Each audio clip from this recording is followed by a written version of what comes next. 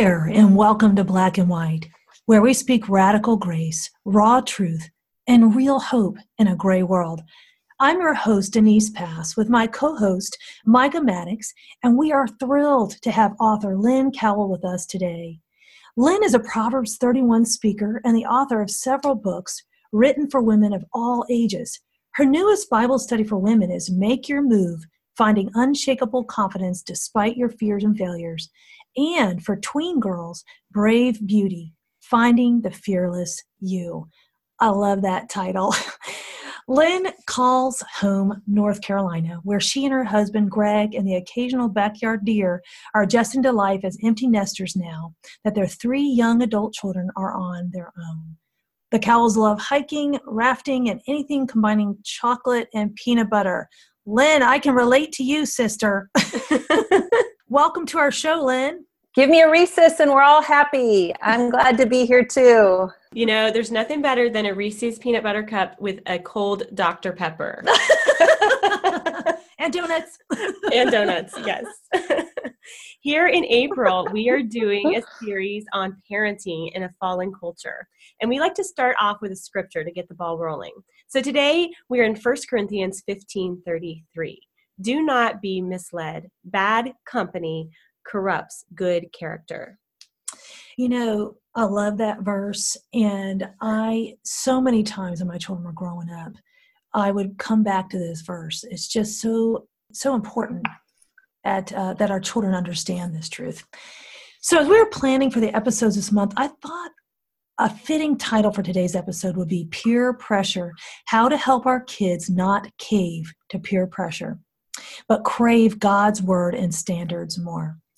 You know, in the peer pressure we all know that kids face, we don't often speak about the pressure parents feel and our need to keep firm boundary lines with grace and truth, shepherding our kids' hearts rather than spurring on rebellion.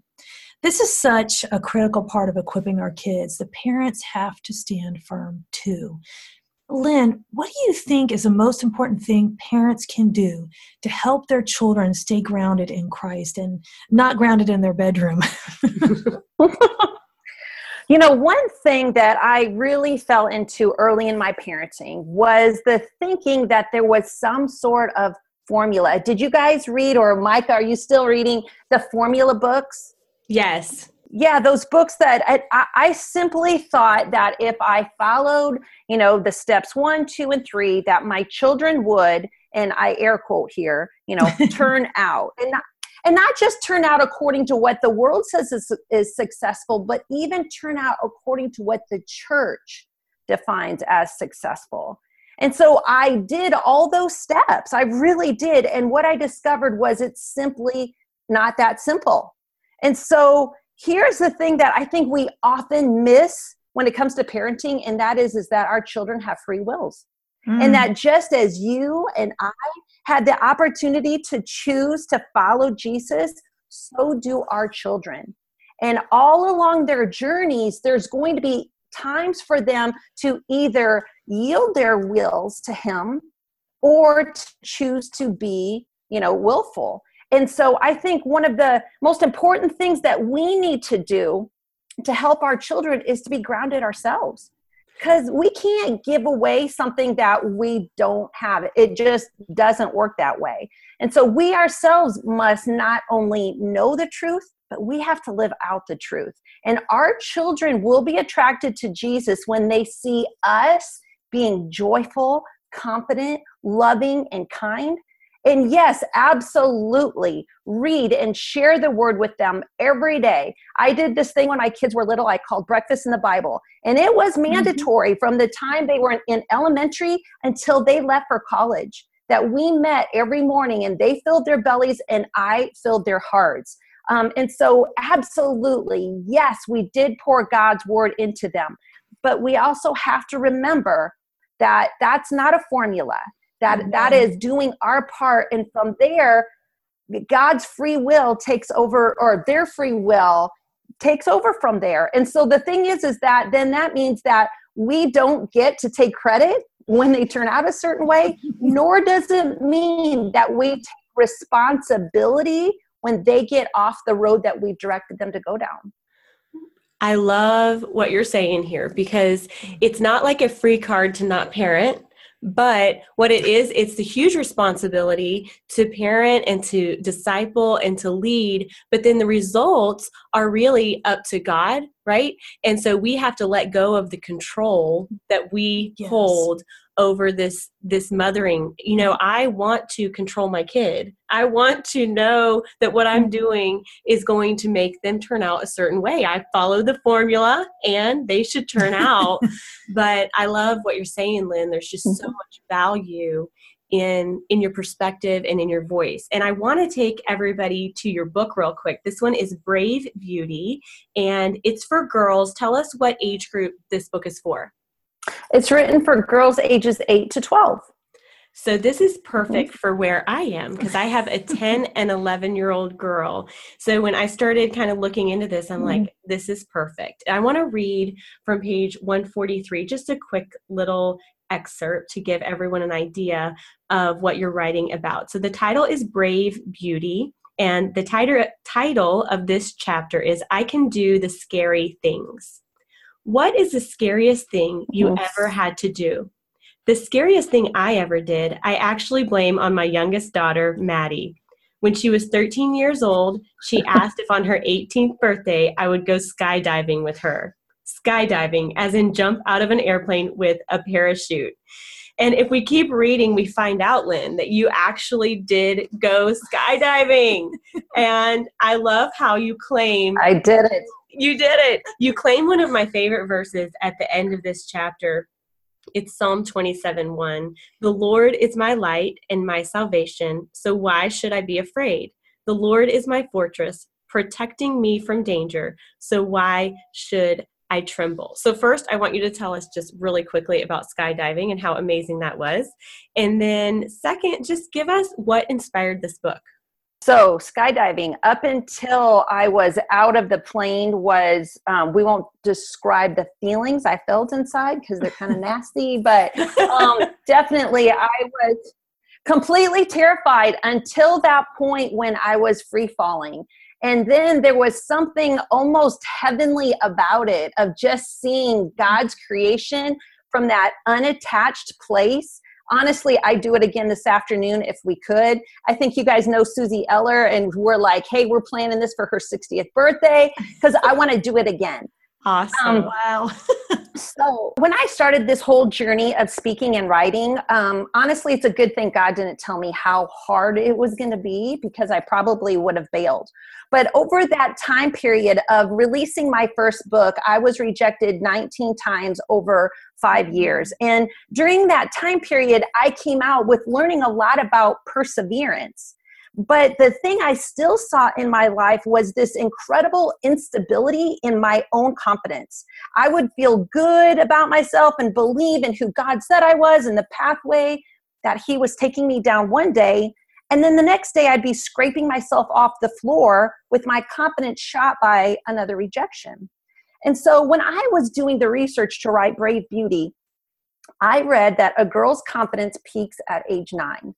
Isn't that sad? Wow. And yet I could see that it was true in my own life, that much of this roller coaster self-worth originated as a young girl, basing my self-esteem on my own performance and then comparing my performance to other people.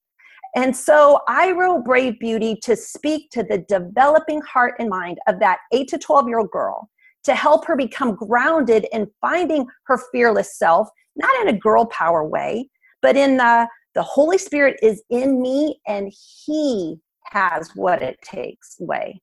And to help her build a confidence that wasn't built on someone, someplace, or something, but was built on the only one that can never be taken from her, and that's Jesus. I love that. You know, as a mom with 3 daughters myself, one thing I have seen is that our culture just strips away their confidence. And there's such an emphasis on your appearance and you have to look a certain way. You know, and going back to what we were saying earlier, I think the biggest things I wanted my children to see is that I want to be faithful.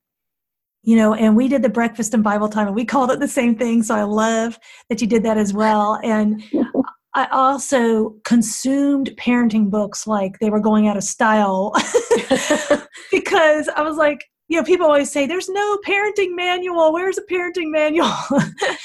But God raises up people like you, people like Micah and I, as God shows us in his word and helps us to live it out, it is him alone. Then that next generation can see a glimpse of what it's supposed to look like. So I just really appreciate what you're sharing. I had the privilege of reviewing your book, and, I was wishing that it could have been there when my daughters were younger. It just, the Lord gave me devotions, but the way you've put it together is so beautiful. And now that I've got 4 children in college, it's a unique phase. But I cherish those devotion times with them. And I believe that time with our children, like you said, age 9, that this age period is so critical to imparting our faith to our kids. So it's not just taught, but caught. Mm. And I love that Brave Beauty, it just breathes joy. It's written in a whimsical style, just with a biblical approach to help gird our daughters with truth to combat the world's temptations.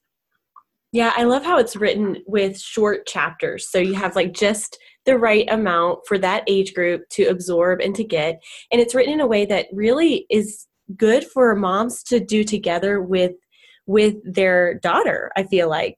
And so that's my goal. I'm going to do this with my girls, and I'm going to let you know how it goes. I'm so excited about it. Lynn, Great. What do you think is the best way to safeguard our children? We can't lock them in a closet and protect them from everything that comes their way. But what would you say to a mom who's like, man, I just need some help. I need some help. I'm struggling to safeguard my kid. So there are many experts on keeping your child safe. And I'm not necessarily an expert on the whole technology and, those kinds of things. And the world today is a completely different place than it was when my kids were little. But here is what I can share from a mom who had 3 kids in college last year. The best thing that you can do is prepare them.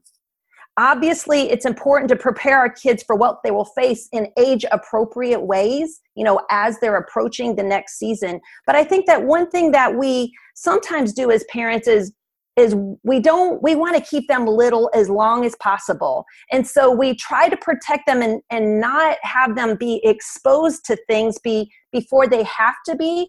But I know sometimes in my own parenting, I miss the on-ramp. I miss the opportunity to be able to invest in my child the knowledge that he or she needed before the time came up. And because of my own fear of overexposing them, I missed it. And when that happens, then we can discover that our kids have been exposed or they've actually been caught up in harmful things and we're stunned.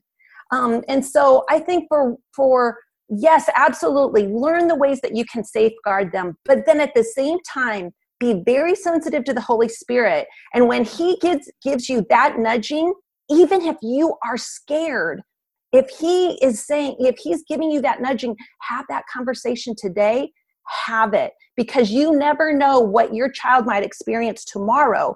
And your sensitivity to address the situation before it happens, if you have that opportunity, might be exactly what your child needs at that time period. I love that. Leaning on the Holy Spirit. There's been so many times where my children have been, why, Mom? And I'm like, well, the Lord is leading. This is the direction we need to go. But I think that word brave is so important, because what it has to do with, for me, when I raised my daughters, was that they have to know their own convictions and stand on them. Mm-hmm. And, I can't just tell them my convictions. So I did try to, I prepared them and I taught them the truth. But at the end of the day, their convictions might look a little different than mine. And, that's scary. True. Yeah. It's scary as a parent, but I have found that, as they learn to stand on their convictions, they become even more brave. They learn, hey, I can do this through Christ. and they learn to lean on the Holy Spirit as well.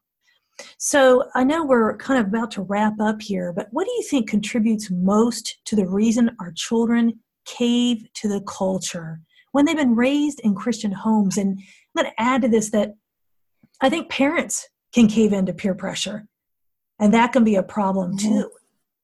I think it's because they're humans.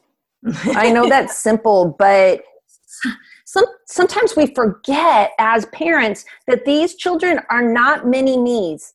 Sometimes when my daughters were little, my husband would pull me aside and he would say, Lynn, you're expecting 10-year-old Maddie to have the maturity of 40-year-old Lynn. And that's not what's there. And so we forget sometimes that they are humans who have free will and they want to exercise that free will. And so here you have the world over here saying, this is the place with no rules where you can discover yourself and you can be yourself. And then sometimes we present Jesus as the person who wants to put you in this box, which is ridiculous because he's the one who created you. He's the one who poured all that potential into you. So why would you not partner with the one who made you to reach your potential? And so I think sometimes that we miss that. I miss that with my children. Each one of my children are very unique, especially my oldest, my son. And he was the one that I was trying to raise as a textbook. And I missed so many things about him that make him an absolutely unique person. And I think that drives our children to look for, well, where can I go where I'm accepted with these unique things about me? And the answer is Jesus. Mm-hmm. He is that person because he created you that unique. And so I think that as parents is if we can encourage them that as you're trying to find yourself in him because he will show you everything you need to know about you. Love that. I have 2 sons as well, and I can tell you every one of my 5 children are completely different personality-wise. And that's the need to have the Holy Spirit. And I love that you just simply said they're only human. We all need a Savior and a Holy Spirit to guide us. Yeah, Lynn, I'm so glad that you joined us today, and I love your passion. Could you just share with us where people can find your book, where they can find you, and any last word you'd want to say today? Sure. My website is lynncowell.com, and that's LYNNCOWELL. And you might really enjoy a freebie I have on there for tween girls. It's called Grounded, Finding Your Place in a Roller Coaster World. And it's a 5-day free devotional for tween girls, just to kind of help them to find their footing as they head into discovering who they are. And Brave Beauty can be found at your favorite retailer. Yes, and I also believe that your publisher is going to offer 2 free copies to people who leave a comment on our podcast post. So thank you so much to your publisher for doing that. Yeah, so if you're listening, go ahead and comment now so that you can be entered into that drawing. The raw truth today is that we cannot follow a formula as we raise our children, but our children have a free will. The radical grace is that our children need Jesus to live a brave life. And the real hope, God will guide us as parents as we do our best to follow his leading. You've been listening to the Black and White podcast, where we filter life through the Bible and live life in the freedom of truth.